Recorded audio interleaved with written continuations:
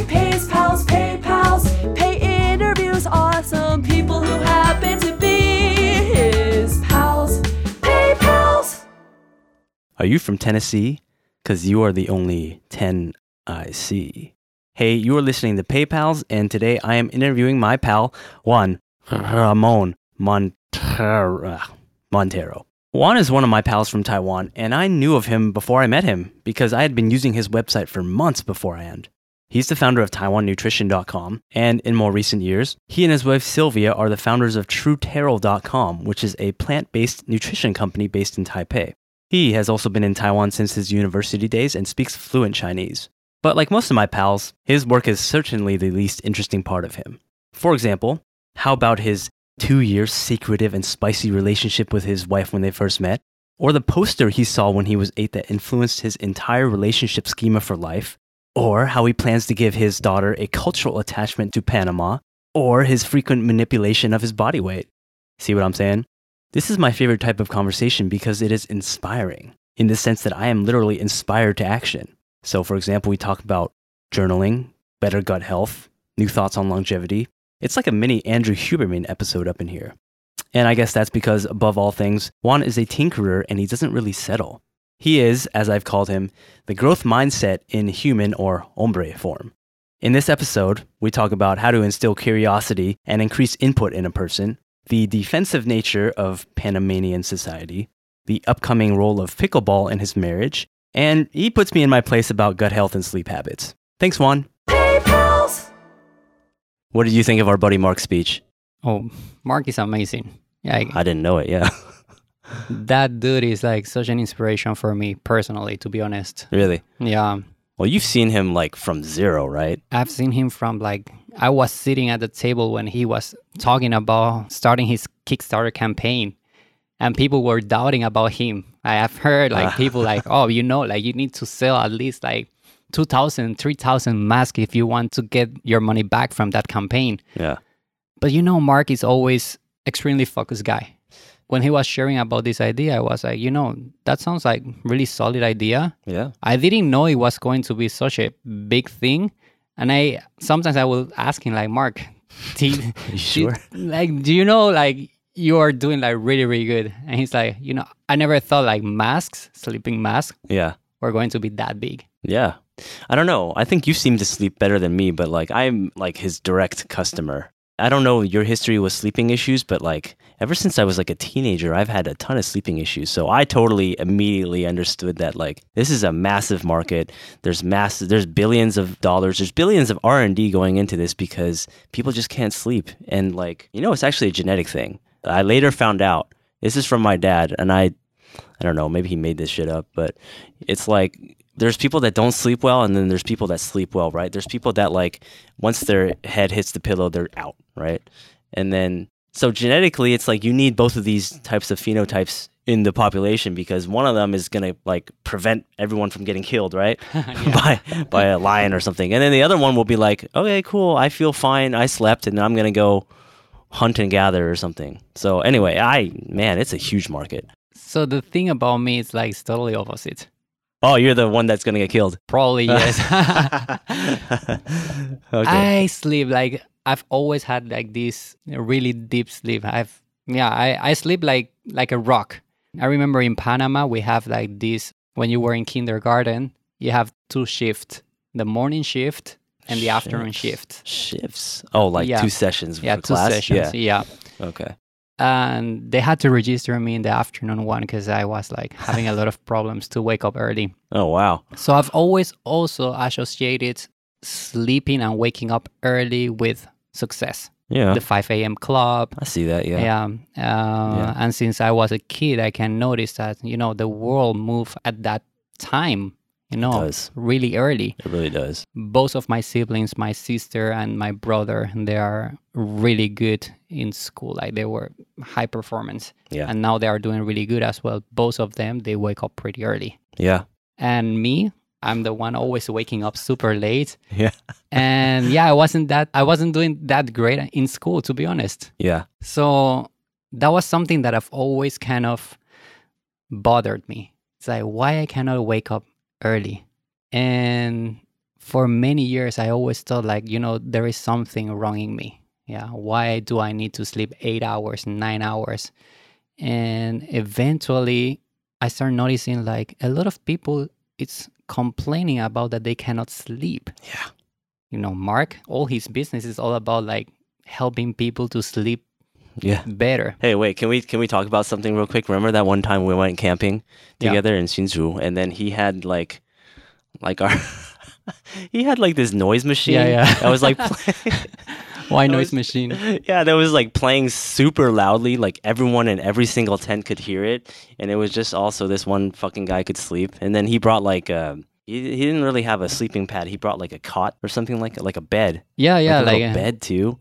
It's like this guy is really optimizing for his sleep. He's he is both the president and a member of his club basically. Anyway, go on. So going back to like Manta Sleep and when I wore Manta Sleep for the first time, I slept like 12 hours. Oh god. Yeah.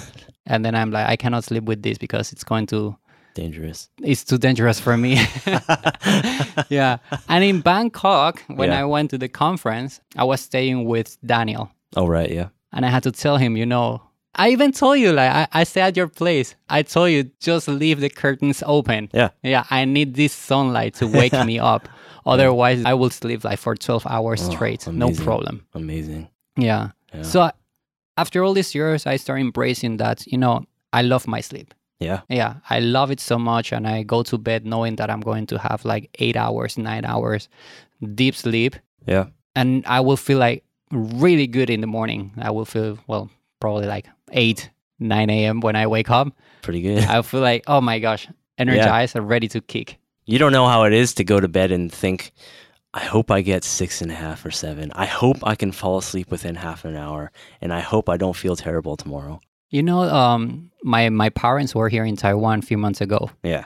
And my father has these sleeping issues that he only sleep 5 hours in total. And he only sleep for 2 hours in every cycle. So he will sleep for 2 hours. What? Yeah, and he will wake up. Oh. Yeah, so I was like, okay, I'm going to take you to the doctor because I want to check on this. And, Taiwan is probably like the top 1 or top 2 for healthcare. Yeah. And I took him there and they check him, everything. He's fine. He's okay. He's one of these persons that he will complain to me. It's like, I can only sleep 5 hours. Man. Yeah. And I'm like, tough. Okay, I cannot imagine living my life with only 5 hours sleep. You got your mom's genes for that. I guess so. Yeah, there is a gene there. And my daughter, she also sleeps a lot. Well. Yeah. What about Sylvia? She also sleeps a lot, yeah. But not as much as me. Your whole family's dead, man. That's why we need to rely on you guys. Yeah.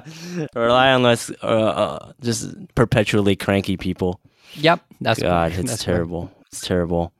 I don't know. I thought you were kind of optimizing for sleep a lot. I guess you don't need to. You need to optimize to wake up. But I also think of you as a very optimized person. And I think you're doing a lot of other things for your health probably, right? That's correct. Yeah. I have this little goal. I call it like my 120 years project. Okay. Yeah. So that's how many years I want to live. And I want to live healthily and feeling good, Okay. So some of the changes that I have been doing throughout the years is like my diet. Yeah. Making sure that I'm not like overeating, that I'm not eating a lot of like junk. I don't eat junk food at all. Yeah. It's like McDonald's or KFC or stuff like that. It's like really difficult for me to... Do you crave it? Not really. Okay. I crave pizza for some reason. Oh, yeah. Yeah. But like, like hamburgers from McDonald's, that's not my thing. What about like candy or just like sugar? No. Really? I don't crave sugars. Wow. Yeah. That's I know that's quite interesting because my wife, she likes snacks. Yeah. So in my house, we always have snacks. Okay. And I remember this time when my brother Adrian visited from the US.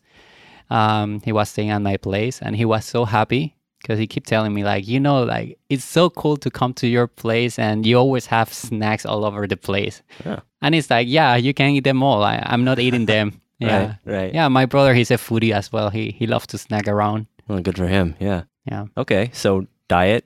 I guess in the time that I've known you, you've also like lost a lot of weight, like twice, right? Yeah. What the hell happened? I assume intentional. Yeah, that's correct. Those were intentional things. So the first time that you saw my weight loss, Yeah.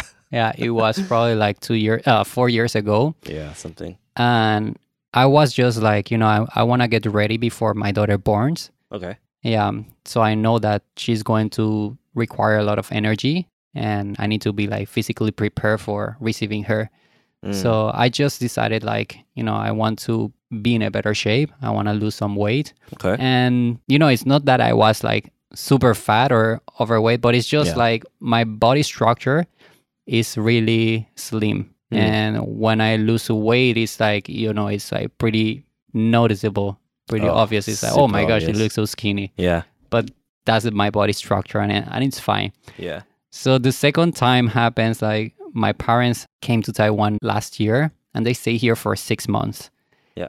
And we were eating out every single day. Okay. And I was like living the life, to be honest. So I was taking them to multiple restaurants, like restaurants here in Taiwan. They're amazing. Yeah, all carbs, all oil, little protein. but delicious. Correct. Yeah. A lot of white rice, a lot of starch and starch just and it just feels good, So I keep eating and to the point that I was like 70 kilograms. So what were you originally?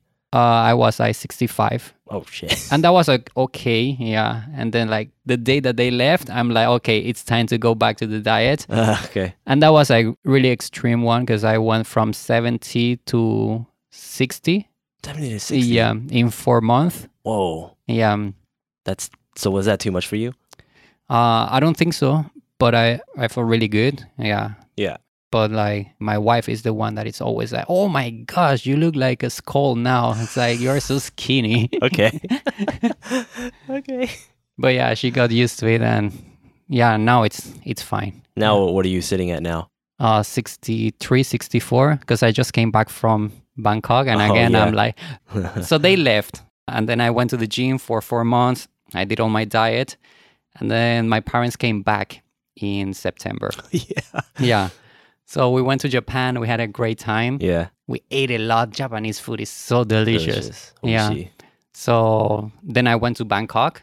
We ate a lot there, enjoy ourselves. And since then I'm like, I need to go back to the gym or some diet, but it's going to happen. Yeah, It'll happen. It will happen. I have been playing a lot of tennis. So tennis is my sport. Okay. It is my longevity sport. That's how I call it. I feel like you're going to move to pickleball sometime soon though, huh? So I will talk to you about pickleball. Okay, you got something against it? No. I really like it. Remember in our last night in Bangkok, we went to dance. Yeah. Yeah. And I really feel connected with my roots. I've been wanting to dance since a couple of years ago. Yeah. But I've just didn't have the chance to really go for bachata nights and salsa nights. Sure. So we were in Bangkok. We were having this great time. And I'm like, I really wish Sylvia were here and spending this night together dancing. And I said, like, you know what? I'm going back to Taipei and I'm going to tell her I want to dance. I want to go to bachata night and I want to take her. I want to do some classes or something like that as a couple activity. Fun. And she really liked the idea. Oh, she did? Yeah, she did. Great. But she felt that our levels are totally different. She's like totally a beginner. Well, that's true. And I will be like, more advanced. And that was fair, I want to do an activity that we both enjoy. Okay. So I kept thinking like, okay, what else can we do? And we were thinking about everybody in our group. And Sylvia mentioned like, oh, what about Toastmasters? You two? Yeah. As a couples activity? Yeah. Okay. And I was like, a little bit like, I'm a little doubtful on that. Yeah, I don't think like Toastmaster is also a good activity because like we're going to be developing other part of our skills, like maybe like public speaking and right. Dancing is something more just fun, enjoy each other, right? Yes. And eventually I thought like, okay, what about pickleball? What about it? Yeah. Yeah. True. I think it's a great sport. So you have like all these health benefits. Yeah. Second, you have both of us, we've never played pickleball before. So like we're starting from scratch. Well, I play tennis. Yeah, Sort I of. know. Okay. Okay. But I think it's like something new to learn together from the research part. It's like traveling together. Oh, yeah. You know, Right. if you've been to a country and you decide to take your couple, the experience might be a little bit different because she will feel like, oh, I'm relying on you to take me everywhere, show me the city, and explore all these things that you already know. Right. But if you decide for a destination that none of you have been, Yeah. then both of you are involved into this experience, Okay. right? Yeah. Yeah. So I feel like picking pickleball in this occasion for as a couple activity is a great opportunity for us to connect in a different way okay. and work out, you know? It's cardio. Yeah. Yeah. And people get really into it. I think it's going to, it's really popular in the US, and in Taiwan is Is growing really fast. Same in Bangkok, actually. Yeah. Yeah. I think it's really easy to pick up. Yeah, That's it is. the main thing. Because if you play tennis, you need to spend at least like 4 or 5 months to really know, like, okay, I can pass the ball. Yeah, right. And that can be really frustrated. Like, they don't want to wait too long for playing this. Yeah. We live in a society that they don't want to wait, you know? Of course. Yeah, we want a date, you go for Tinder. You want a video, you go for TikTok. It's like 15 seconds. Yeah. True. So it's like that. We don't want to wait anymore. Yeah, I think also the tennis court is like, it's kind of big. It's not small. It's not small. And then I played for a few times in Bangkok at this place called Asok Sports Club, ASC. I was just getting dominated by these like 60-year-olds. They didn't even have to move. They're like in like a 2 feet radius, and they were just like hitting it all across and like spinning it and like hitting it in my face. It's like amazing. So it ages well also. So that's a good thing. Yeah. Yeah, I feel like it's going to be the new golf in some way. I feel. Anyway. Okay, so you have tennis as your routine. Hey, what do you think about this Brian Johnson blueprint guy? I like him. I like to follow him. Yeah. I think it's really interesting what he's doing. Yeah. I have read like the blueprint that he published online. You did? Yeah. Holy cow. So it's really interesting. I know like he recently launched its own olive oil. Yeah, right. And I also watched a documentary about the olive oil mafia. Oh, okay. Yeah. And apparently we have never had like real olive oil. I don't even know what that sentence means. Yeah, it seems that like olive oil tastes so good. It's like so delicious in comparison to whatever olive oil that you have ever tasted. So in the market right now, pretty much what we're having is like a fake olive oil. Okay. Yeah, because Italian mafia is the one controlling all these things. Okay. And then they are basically reusing old olive oil or simply just using other type of oils. They are packing them and then they are selling to you as if they are original olive oil. Okay. So I want to give it a try to his olive oil. Okay, right. To see how it tastes. Okay. He is a near billionaire. He's like, this guy's trying to be Bruce Wayne or something, you know? Yeah. So maybe he can break the Italian mafia. Yeah. He Probably. can be the one. Maybe. The reason I also bring him up is because his big thing is he tries to optimize for sleep as well. Yes. And I was just thinking, man, you just... He's one of the persons that has like 100% sleep quality. Yeah. Yeah. He's using one of these bands for tracking all his sleeping. Yeah. And yeah. I think the first time I met you was at some mutual friend's birthday lunch. And then I think the only thing that I knew was that you were doing TaiwanNutrition.com. Yes. I was like, hey, I bought something from there before. Yeah, that's correct. We actually met in a farewell party dinner. What? Oh, Yeah. for B. Yes. All right. Did we talk? Yes, we did. I don't remember. Yeah. We did talk there, chat a little bit. Okay. It was a nice farewell party celebration. Mm-hmm. And then the second time we met, I think it was... Jason's birthday, no? Someone's birthday. No. Really? No, I remember we went to eat. I think it was like Hakka food in Dongmen. That was the second time? Yeah. Okay. And it was on the second floor. And that was the first time I remember I was like engaging with you. Oh, James Kitchen. Yeah, something like Yeah. that. You sit on the ground, right? Yes, exactly there. Yeah, that place is great. Yeah. And that's where I was able to, know a little bit more about you. You were talking about that you recently had a productivity coach or a business coach. Oh, You were right. sharing your experience, like how you were doing before and after this coach, Yeah. and how he helped you to structure and, SOP all your business and, Yeah. probably like 10x your current revenue level, something like that. Well, maybe not the revenue, but he 10x'd my free time. Yeah, 10x. So he made me into what we would call a time billionaire. A time billionaire, yeah. Yeah, which is, probably more important than the money itself. Yeah. Yeah. Okay, so that's the first time we met. And then the other thing I knew about you was that you're from Panama, so. Yes, Panama. I came here to Taiwan as a scholarship holder. This is for university, I guess. Right? Yeah, for university. Yeah. And then I decided that, like the way that I structured that university chapter of my life was like, okay, I was studying university in Panama. I was on my third year of engineering school. But I always knew that I wanted to go abroad. I wanted to learn a different language. I wanted to explore a different culture. So I kept applying for these scholarships opportunities. Okay. I got a couple of opportunities, but they were not like full scholarships. And my parents were not able to afford, like, if it's not a full scholarship. Okay. So luckily I got the one from Taiwan. And I was happy. I was happy here. I knew I was in the right place. I didn't want to learn Chinese. I thought it was going to be like 4 years trip. And what's the point, right? What was the point of learning Chinese? Well. But in my second week, I was like, wow, you really need to learn Chinese if you want to understand this culture, if you want to make friends. And one of the things I was like concerned was like, if you go back to Panama, you tell people like I was in Taiwan for 4 years, the first thing they are going to ask you is like, oh, do you speak Chinese? That's true. And it's like, I don't want to be that guy that says, no, oh, no, I don't speak Chinese. I just study in English. I'm just... Yeah. So I was like, no way. And I think like investing in my Chinese was one of the best decisions. Yeah, for sure. Because it opens the doors. It helps me to meet a lot of new friends, helps me to understand more about the culture. Yeah.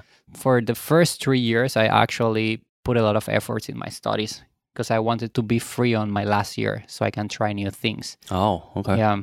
And that's what I did. And in my last year, I was like, okay, now I want to build something. So I give it a try and I created the website taiwannutrition.com for importing sports supplements. And I just can't believe that URL or that domain was available. And like, what was the competition like at that time? Nothing. What?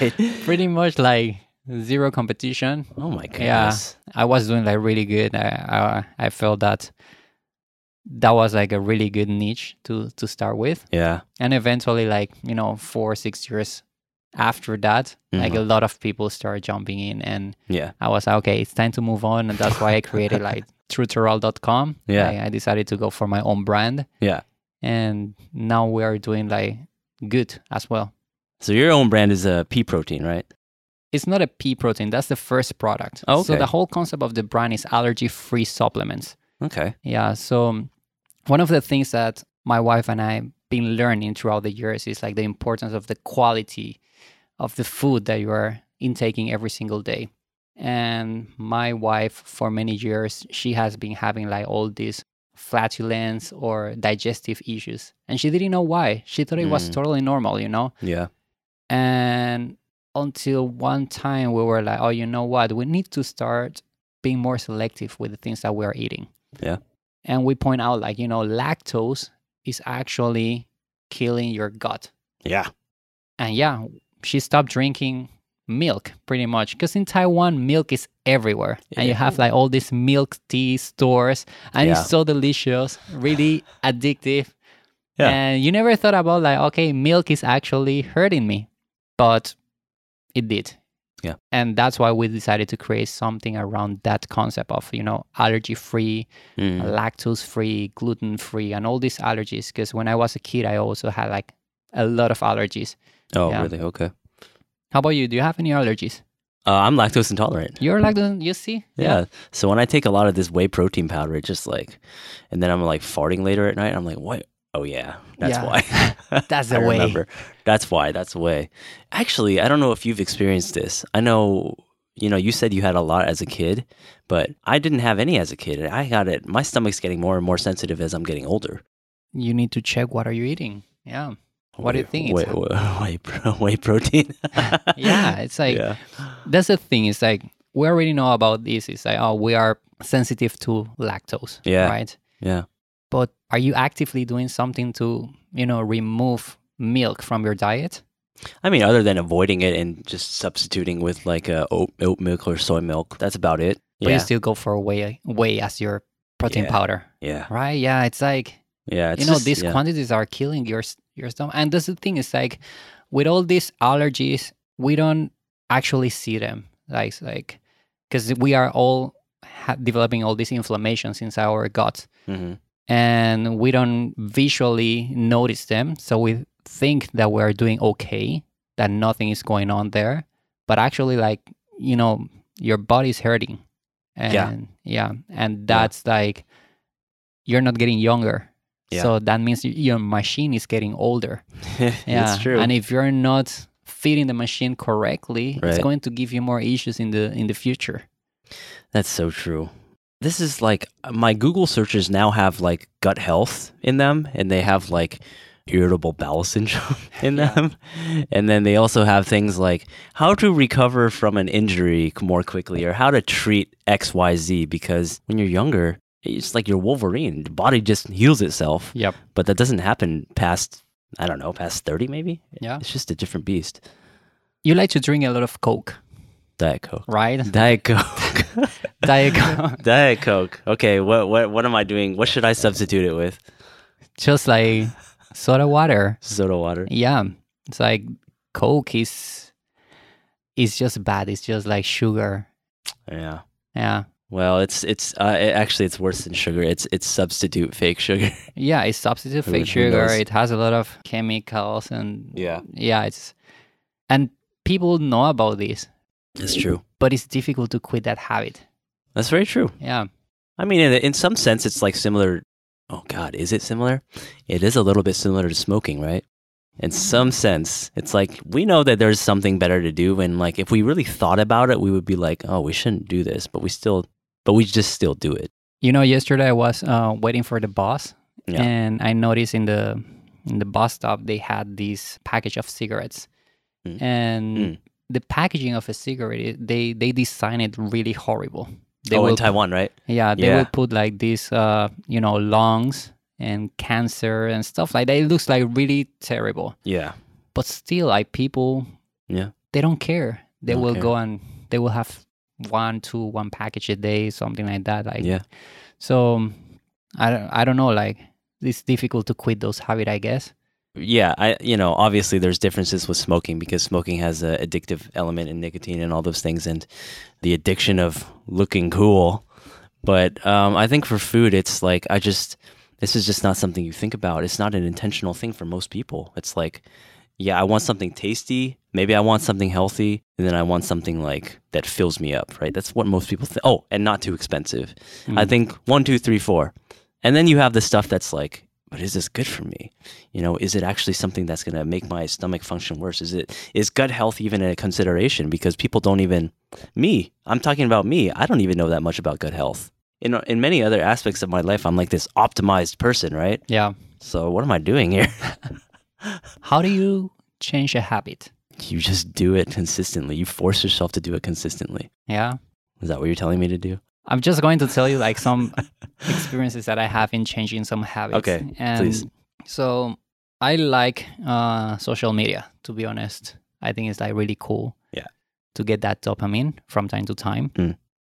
But I have also noticed that when you do it every day and you're like constantly on Facebook, TikTok, and like, these applications, they are built for you to have this dopamine rush. Yeah. Every single time that you get a message, that you see like a belt, that something is flashing around. And me as a marketer, I, try to understand these things, how they work in your brain. Mm-hmm. So I knew like, I don't want to be caught in this like forever, but it's difficult.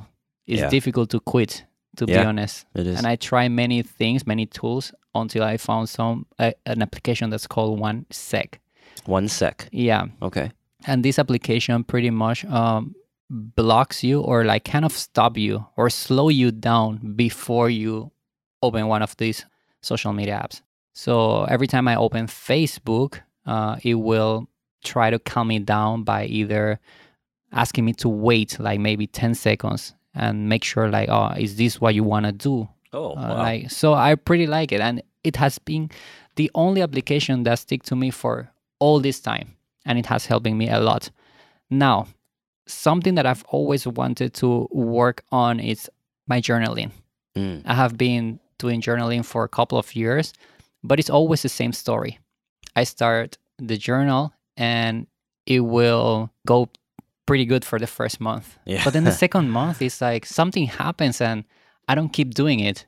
Has this happened to you? Every Are you a single journal time. person? I'm a journal person in that I have a bunch of journals that I've started. Yeah. Yeah. It goes well for about 1 or 2 weeks for me. And then I don't know. And then it starts to feel like a chore, actually. Yes, it starts feeling like a chore. It starts feeling like, why should I do this? And all this, it just doesn't happen naturally. Yeah. It feels forced, right? Right. And this application, OneSec, they did something that I really like. So one of the options is that every time that you try to open one of these social media apps, the first thing in the morning, they will ask you to journal. Yeah, that's good. And you can select the questions that you would like to journal about. Yeah. And this has helped me a lot. Mhm. So I have been journaling for 90 days straight, nonstop, morning and evening. And this is the first time I have been able to achieve this type of commitment to journaling. And I feel really happy. And this is called habit stacking. It is from the Atomic Habit book. Right. So pretty much like you're anchoring one habit that you already have. In my case, it's like probably it's going to be like opening social media every day from time to time. And if you want to open this application, the Facebook or whatever other social media app, then you are forced also to, complete your journal. And I like that because it has given me a lot of consistency in my journaling. What have you figured out about yourself from your journaling? That I really love my life. Hey. Yes. I think that like at the beginning of this year, I was having a lot of doubts for things going around my life. And I was experiencing a lot of challenges. But, journaling have found out like, first, like I really love my life. I'm a happy person, like deep inside me. I'm really really beautiful, really nice. Mm-hmm. And also like what I have built, it's meaningful. So being business, family, team, friends, circle, yeah. It's not an easy thing to do because you come here as a foreigner, a long time ago, but you don't have roots here. I mean, you do now, but you just started from zero, and it's like it's cool to look around and be like, I did this. Yeah. I think we're in a really lucky and privileged position to see around and see like, okay, after all these years, you did good, It doesn't happen to everyone. It doesn't. Even some people work much harder than we do. Yeah. Yeah. So I personally think there's always an element of luck involved. I also believe so. Yeah. It's like even meeting people, That's luck, right? That's luck. Yeah. It really is. Connecting with the right person can really change your life. What do you call that in Chinese? 缘分. 缘分. Yeah. Okay, so on that note, what about you and Sylvia? I think a lot of people would agree that, hey, from the outside, it looks like a very nice and ideal and supportive and loving relationship. So I was always interested in asking more about that. So this is a good time to do that. Okay. Want to tell the story of how you guys met and how she was the hot new thing that you put your claim on? Yeah, sure. So we meet when I was in university, and she was one of the project managers. Right. And for some reason, not for some reason, it was an obvious reason. She's like so beautiful, so pretty and smart there, like helping all the students. Like that caught my attention. Makes me feel like really attracted to her. Yeah. And eventually like we had to kind of like date under the radar because she was the staff in the university and I was a student And here in Taiwan, I don't know if in the US this is like okay. No, it's not But, okay. It's not okay anywhere. So yeah, it's like we had to date on the radar for a couple of years. Couple of years? Yeah. So or you both just had to pretend to be single for 2 years? Couple of years, yes. Oh my gosh. Yeah. Okay. But that was okay because it helps the relationship a lot. Oh, because it's like secretive and sexy Yeah, it's and like forbidden. kind of spice up the relationship, and I really like it. Yeah. Okay, yeah. That's cool. So then that's how you guys met, and then you've been together how long now? It's like over 10 years already. Yeah, that's pretty amazing. Mm-hmm. And you just had your first daughter. Yes, I'm really happy with Alicia. She's the light of my life. Yeah. Yeah. That girl looks like a doll. Yeah, she's really beautiful. She has big eyes and a beautiful smile. Kind of like Dora the Explorer, right? When she does pigtails. Okay, I don't think so. Okay. Yeah, she looks more like Boo from Monster Inc. Oh, yeah. Yeah. Wow, that's a dead ringer. Yeah, wow. That's cool. And then, so from what I understand is that you guys also, I mean, man, 10 years is a long time. It's impossible to not grow together and do things together, but you have grown a lot together and done a lot together because... She's my business partner. Oh my God. Yeah. That's the part that is...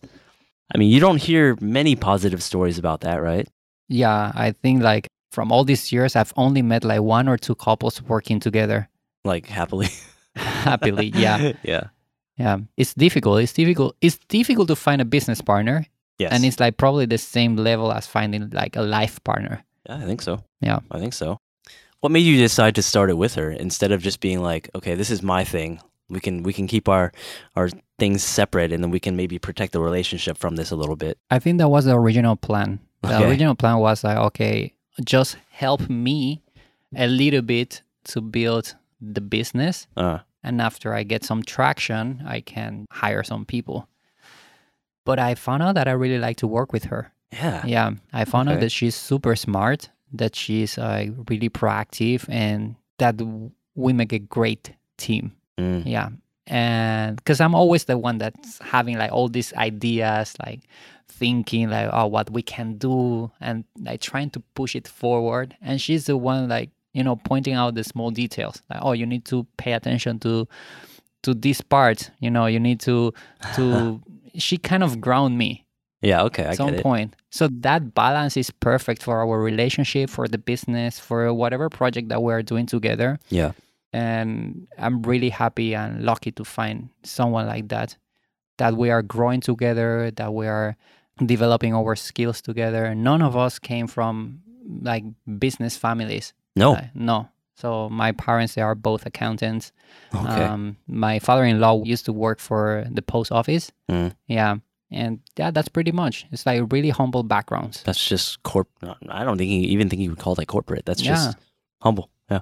Being that you both had pretty humble backgrounds, it's impressive because you have to do a lot of self-learning to get to this point. So was there a specific way that you guys did that together or separately? Yeah, like at the very beginning when we started cooperating as business partners, the relationship was actually pretty tough. Yeah. Yeah, Sure. because on one side you had me like trying to build this big business, coming up like with all the ideas and thinking that why are we're moving so slow, right? And on the second part is like, someone that was still working full time and helping me in the evening while we were shipping the products by ourselves. It's like So it's like we were both really tired. It was a lot of stress. Like we didn't have the support community that we have right now. We didn't know about the DC, and I wasn't reading too many books by that time neither. Yeah. So it was pretty tough. It was pretty tough for our relationship. And eventually I felt like, if we want this to work, like the relationship and the business part, we need to start working together, right? just like full on 100%. Yes. So You dove into it. yes. Wow. So I told her like, one of the first steps was like, okay, you need to quit your job and you need to work here full time. Yeah, okay. Yeah. The second thing was like, and we need to set some boundaries here. It's like the business there is always going to be problems. There are always going to be a lot of work to do there. But we cannot run the business if the relationship is not in a good and stable position. Right? So that's where we decided, like, okay, then we need to start working a bit on our relationship every single day. So the way that we did that is like educating ourselves. So in order for us to reach our business goals and the relationship goals, we had to work together. Yeah. And the way that we started doing it was like first improving a lot of our communication. Okay. One of the things is that we are both communicating in our second language. So English for her and English for me. Right. And we accepted that we were going to have a lot of miscommunication issues because we will have communication problems. We might express things in a different way. And we just simply probably were tired and like we couldn't process the information that fast. So every time that we were going into an argument or there was some type of issues that we needed to discuss, we will take walks. We will go out. We'll say, okay, we need to discuss about these parts. And we will just walk a little bit and try to come up with a solution while we were walking. Okay. Yeah. So you both had humble beginnings, and then you've gotten to some level of success where we are sitting in your office right now, which looks like it can have like 20 people or something. So how did you get to that point? I think like we were lucky to both come from humble backgrounds because it allowed us to kind of design the way that we wanted to build our future. Yeah. In this case, a business, because that was the main thing, that the main project that we were working on. The relationship, it was fine, but it was like that drive of building something unique here in Taiwan, the one that kept us like, motivated every single day to execute new things. So I think it was a lot of trial and error because by that time we didn't have any community that we were able to reach out and looking for support, looking for knowledge. So a lot of things is like, let's give it a try to this new activity or this new product. And from there, like, see if it's going to work or not. We didn't have a plan. If I will lie to you if I say, like, oh, we knew exactly that by the first year we were going to reach like 500,000. Yeah, we didn't know anything of those stuff. For me, it was mainly a project for me to stay in Taiwan. Yeah. Oh, okay. That was like the whole purpose of these things. I had this idea that by my 4th year, I wanted to try something really unique. And that's why I built the e-commerce stores. Yeah. Sylvia was there always supporting me. And then in that process, I found out like, oh my gosh, this girl is so smart. Yeah. Is so smart. And she didn't even know about this. And that surprises me a lot. Why?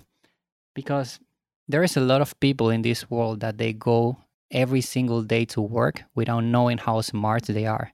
Because society told them that they are not smart. And sadly, like I've noticed that in the Taiwanese society, a lot of people doesn't feel that they can achieve big things. Has it happened to you? Like, have you met a lot of people that you feel like they are really smart, they're really unique with a unique vision, but they simply don't believe in themselves? I think, well, it's a little bit different for me because I grew up in the U.S. So on the other hand, you have people who think they are too smart. So there's something there. But I do know what you mean because this happens in every country I've been to. It's just like you meet someone and you have this feeling that like, it doesn't matter what job they're doing or it doesn't matter where you meet them, but it's just like, oh, you have a lot of horsepower that you're not using. It's that's the feeling that I have. And that happens everywhere. And I do think there's a cultural element to it here because it's like you got to fit in, right? Yes. But the way to fit in here is to have an equally bad job as everyone else here. Yes. In an equally bad economy. So it's like it's a bit self-defeating, I think. So that was one of the first thing I told to Sylvia. It's like, you have a lot in you. Ooh. Yeah. Okay. You just need to unlock it. Yeah. Yeah. And I remember one time she asked me about like, okay, Juan, like you always come up with these ideas. How come you're always bringing up these new things? What do I need to do to create my own ideas? So I told her like, give me 2 days, give me a couple of days to think about this because it's true. It's like by that time I didn't know like how come I was able to create ideas on spot. Right. and identify some problems and some solutions. Right. And yeah, 2 days passed, and I came back to her and I told her, I think there are 2 things that you need to do if you want to come up with your own ideas. The first one is like you need more input. So what do I mean? It's like you need to consume more material. It's like you need to read more. You need to watch documentaries. You need to observe what's happening around. That doesn't mean that you need to learn it immediately. It means that you're just putting information, good, high quality information in your brain that at some point you're going to access to it. The second thing is like you need to be curious. You need to ask why. You need to try to understand how things work. And having these 2 things are going to help you a lot to come up with your own ideas. How do you do those? Me? Anyone? I like to read. Okay. I like to observe my world, my surroundings. Yeah. I like to watch documentaries. Yeah. And I like to ask a lot of questions. And I think that some societies, they tend not to ask too many questions out of respect, I guess. Yeah. And Yeah.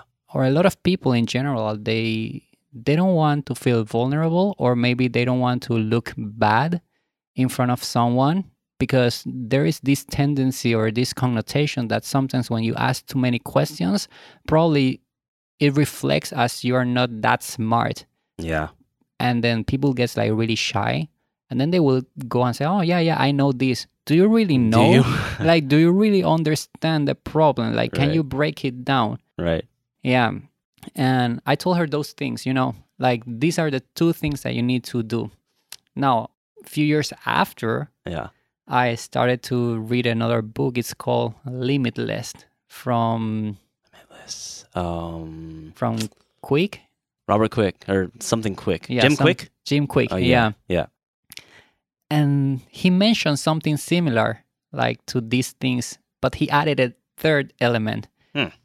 And I felt like really happy to hear that element. He said like adding emotions when you are learning something new is always going to help you to create long-lasting memories. And I'm like, wow, this is so true. It's like if we go back in time and we try to remember whatever event that happens many years ago, you might not remember clearly what happened, but you will remember how you felt exactly in that point. Yeah. So I was like, okay, that makes a lot of sense for me. That's like a really cool thing.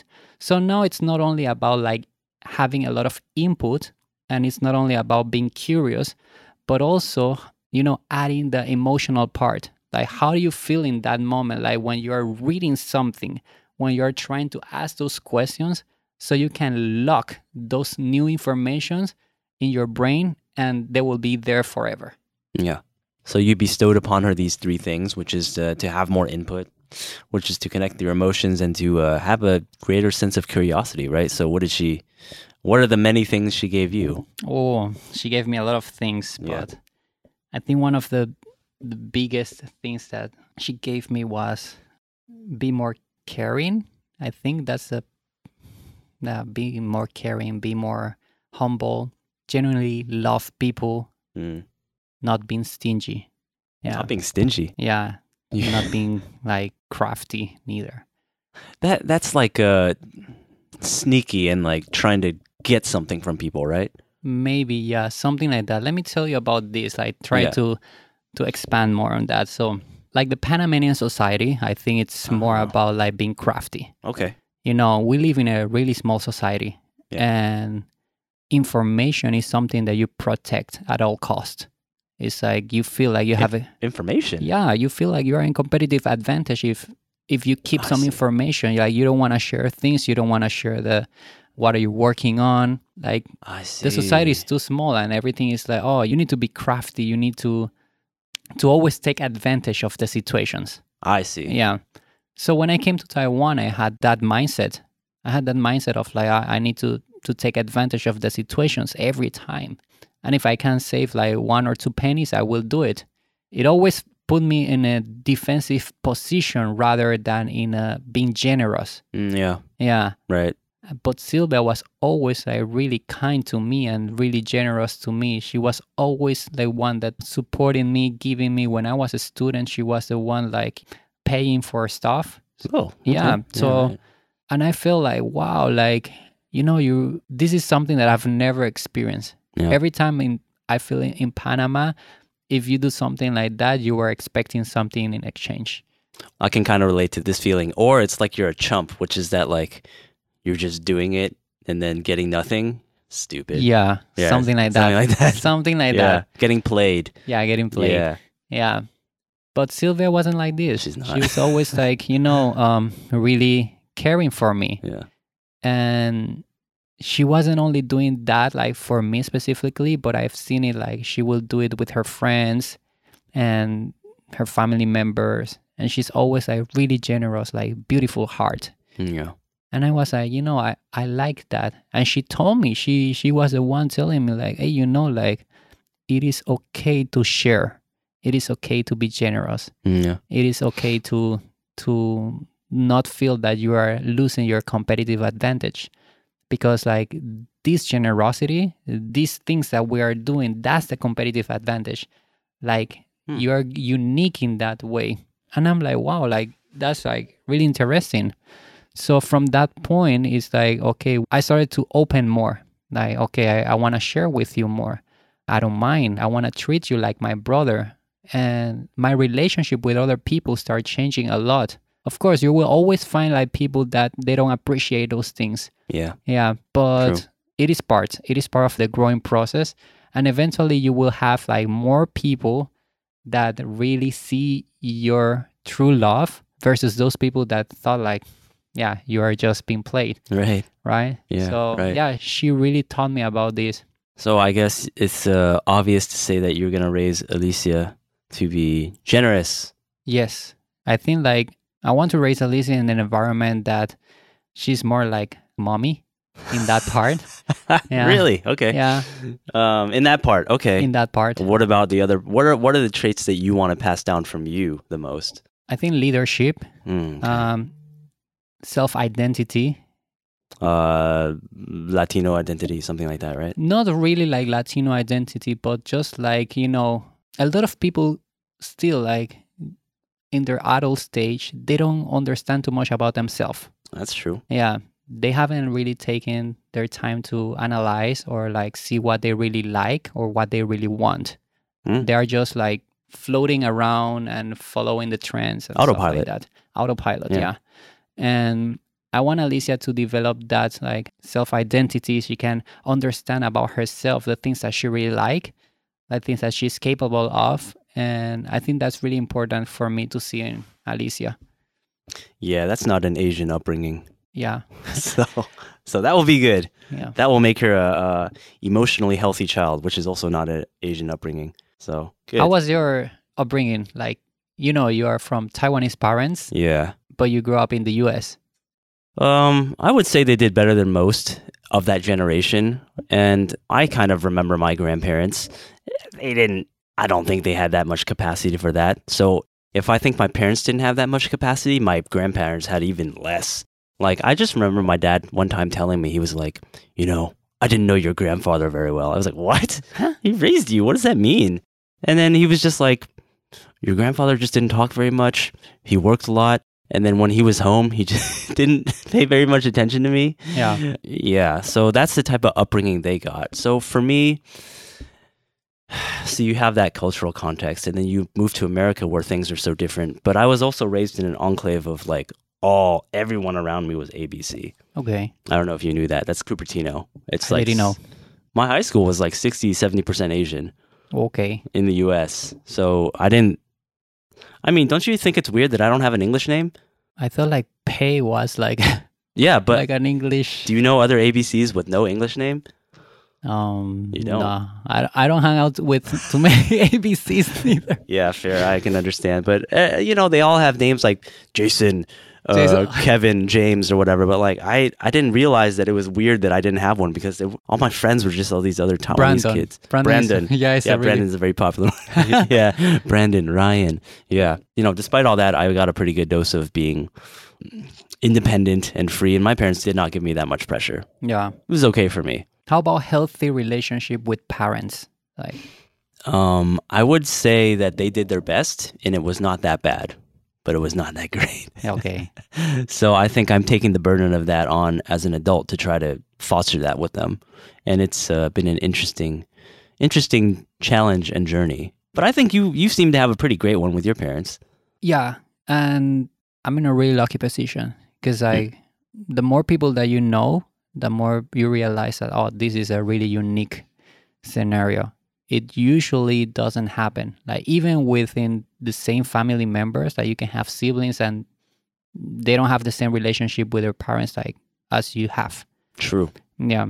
Very true. So that's something that I want to foster and develop with Alicia, my daughter.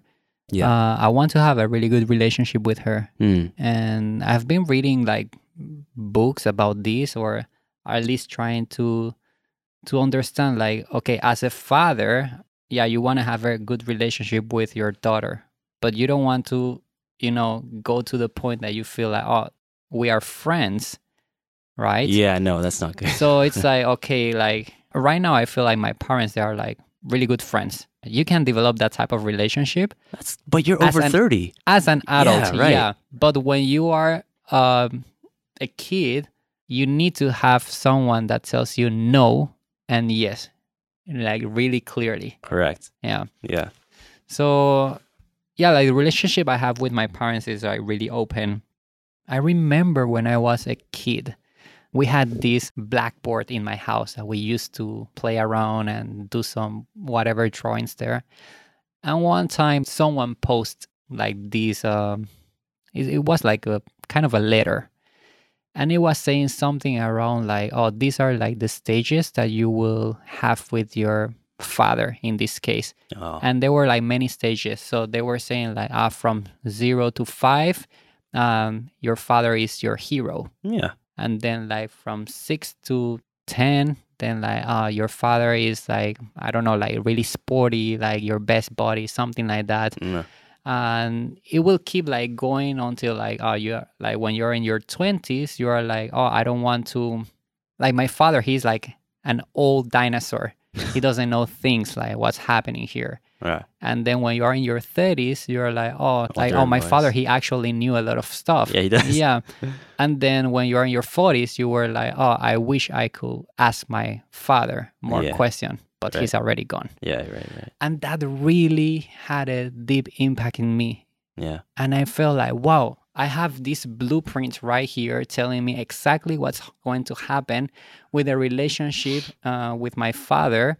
And, I can make a change. And I was like probably like 8 years old. And I was having like these thoughts already. Oh, God.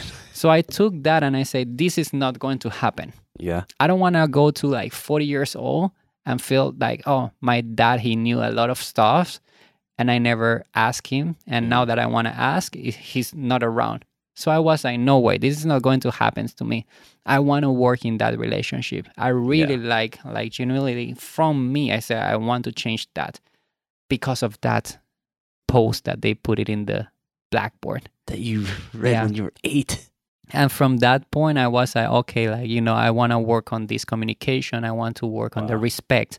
I want to share my struggles. I want to, because like, they have a lot of information that I believe like what was the paper sharing there. And I felt like, okay, I just go to my parents, ask questions, and I will get a lot of knowledge there. How do you put the same motivation into Alicia? I probably will find, and I know where to find that. You're going to get the letter? Yeah, I'm going to get the letter. I'm going to print it and I'll put it on her wall. Put it on her wall and see like if that's going to help. Oh, man. Because I think like a lot of I bet. these like a healthy relationship with your parents, they come within yourself. Because like if it's only like, oh, your parents, they are trying to do everything and you just don't feel it, then it's not going to work out as in any other relationship. That's true. Yeah. I think it just so many people, and this is again going with the cultural thing, so many people here just do not have a healthy relationship with their parents. So that's really going to be doing something different in Asia. Because what I've noticed is that there are so many people that have very poor relationship with their parents. And what typically happens is one of two things. The parent tells the kid to do something, and the kid is like, okay. And then the kid's unhappy. Or the parent tells the kid to do something, and then the kid's like, no. And then the parent's unhappy. So there's just like no compromise there. So it's really going to be doing something different and emotionally healthy that you want to accomplish. Yeah. Okay. What are the other things you want to instill in your daughter? The Latino culture. Okay. Yeah. I want her to dance. I want her to sing. I want her to speak Spanish. Yeah. Yeah. And it's not easy, to be honest. I'm the minority language here in Taiwan. Yeah. So that means that all around me, it's like either Chinese or English. So I'm her only source of Spanish. And Yeah. That's the going to be only tough. source of like, some Panamanian culture too. And I have been not struggling, but also like really conscious that if I want her to be more involved into the Latino culture, I might need at some point like fly to Panama, stay there for a couple of months, maybe 1 year or 2 years, I don't know, and try to show her that you also are part of a different culture here. Yeah. Yeah. Well, what is it? I mean, a lot of my friends that were Taiwanese or, ABC, American-born Chinese / Taiwanese, whatever. Yeah, they have this connection only because they came back to Taiwan every summer to like visit grandparents or whatever, but they stayed for like a month every summer since they were a kid. And you have the other people who didn't come back at all. Zero connection, zero desire, zero Chinese. They don't speak Chinese. Oh, how about you? How do you identify yourself from the cultural part? Well, when people usually ask this question, I'll say something like 60% Asian, 40% Western. But what it is because I came here when I was 23, which is relatively young. I stayed for a summer, just like 3 months. I participated in, it was not Love Boat. Okay. Yeah, it was not Love Boat. Is it TV show? No, it was like 候鸟聚会 or something like that, which means like, 候鸟聚会. It's like returning the opportunity for the returning birds or something like that. Okay. And in English, it's called Taiwan Tech Trek, TTT. So anyway, like I had a really fun summer here with a bunch of other ABCs, and after that, I just really felt connected because that was kind of my first time abroad, like for an extended period of time. I learned my Chinese improved a lot at that time. I really felt connected to where my parents grew up because like every day I was like, oh, that's where my mom went to school, or that's where my dad went to school. And I learned a lot more about my family. I connected with all my relatives here. But, obviously I lived here for 3 years. Yeah. But if it wasn't for that, no, I don't think I would have much connection here. I guess you think like one of the keys was coming to Taiwan every summer or like every other summer. I did not do that when I was a kid. You didn't do that? Okay. I only did that when I was 23. Oh, I see. And that was very formative for me because it just makes it like, it turns it from something that's not familiar that you don't relate to into something that like, that's familiar, that you have a very positive association with, and that you just enjoy. I see. So yeah, I think you're spot on with, there really needs to be time on the ground there. Yeah. What about, Chinese? You were having Chinese classes when you were growing up, or it was mainly like in your house they would speak Chinese the whole time? Yeah, I didn't really speak Chinese growing up at all. Because you were one of those kids like, oh, I'm the rebel guy and I'm not going to talk to you in Chinese. It's because my Chinese was so bad. No, like it's totally understandable. Right. The thing about languages is that the kid is always, or the human beings are always going to find the easiest way to communicate. Yeah. And one of the core principles of self-identity is like, the communication quality. If you are not able to communicate your thoughts, that's really frustrating for the kid or for anyone. Yeah. Yeah. So in your case or in anyone's case, I will just choose probably English because it's the easiest way for me to just communicate my thoughts and the way for you to understand me. Yeah, you will choose that channel. Yeah, even adults do that, right? Yeah. But just especially kids, they take the path of least resistance. And typical. Like they would speak Chinese to me and I would answer like, no thanks, mom, or something in English. But they didn't really force you to speak in Chinese? Or at some points they will just like, oh, we're too tired to force you. And probably. Because I know a lot of, not a lot of people, but I have some friends, they grew up also like in an international environment. And they were sent to like Pushipan, Yeah. like cram schools in the US, like Yeah. every Saturday or Sunday, something like that. For Chinese? Yeah, for Chinese only. Damn.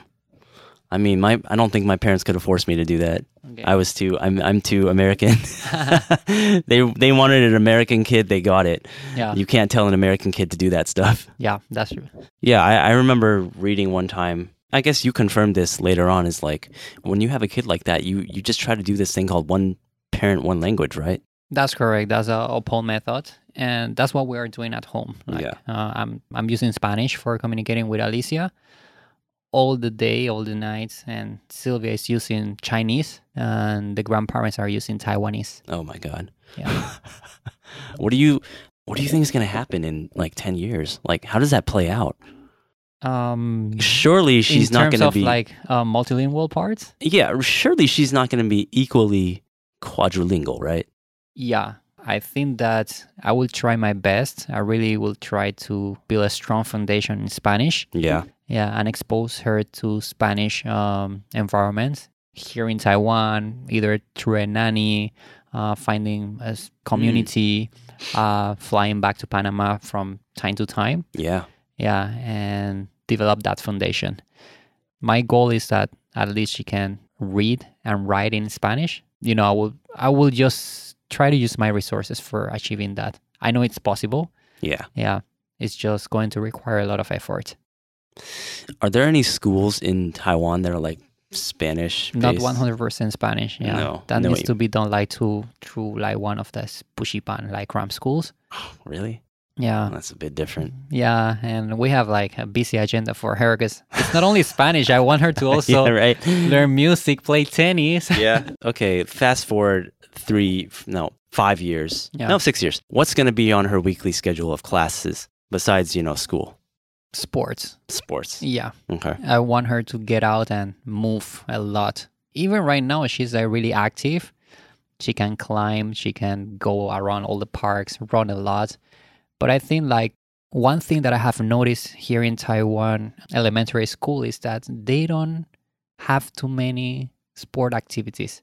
Yeah, they do have the recess, they do have like PT class, but it is not like, okay, after classes, we're going to just play basketball, play football, or do other sport activities. It's like more studies or cram school. So Yeah. I don't want Alicia Right. to always be like studying a lot. Yeah. I prefer that she play around, do some exercise.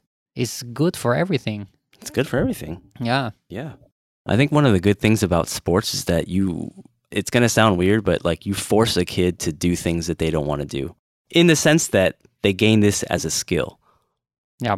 The skill of doing what you don't want to do. That's life. And then I don't know. I feel like every day when you're interacting with people, you can just kind of see like what kind of childhood people had. You can be like, okay, this person like can accomplish things because they were forced to at some point and they were like, okay, I'll do it. And then on the other hand, you have people who are like, they just crumble. Yeah. They just don't want to. It's like, okay, then don't do it. Yeah. Yeah. And it's like sports is something that sticks to you for the rest of your life. Yeah. Yeah. If you grab a kid and teach him how to play football, basketball, or all these things, probably they are not going to be that great in that sport, but like the principles of stretching, working out, be comfortable sweating, which is like something really curious here. Right. A lot of people is not comfortable with sweating.